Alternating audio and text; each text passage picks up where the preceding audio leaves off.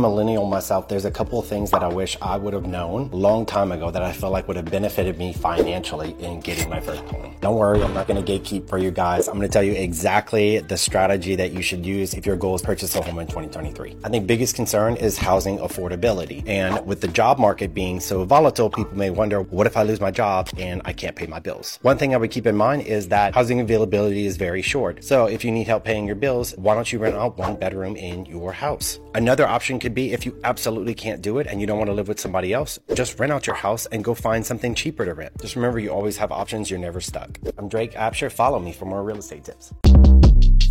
Shortcast Club.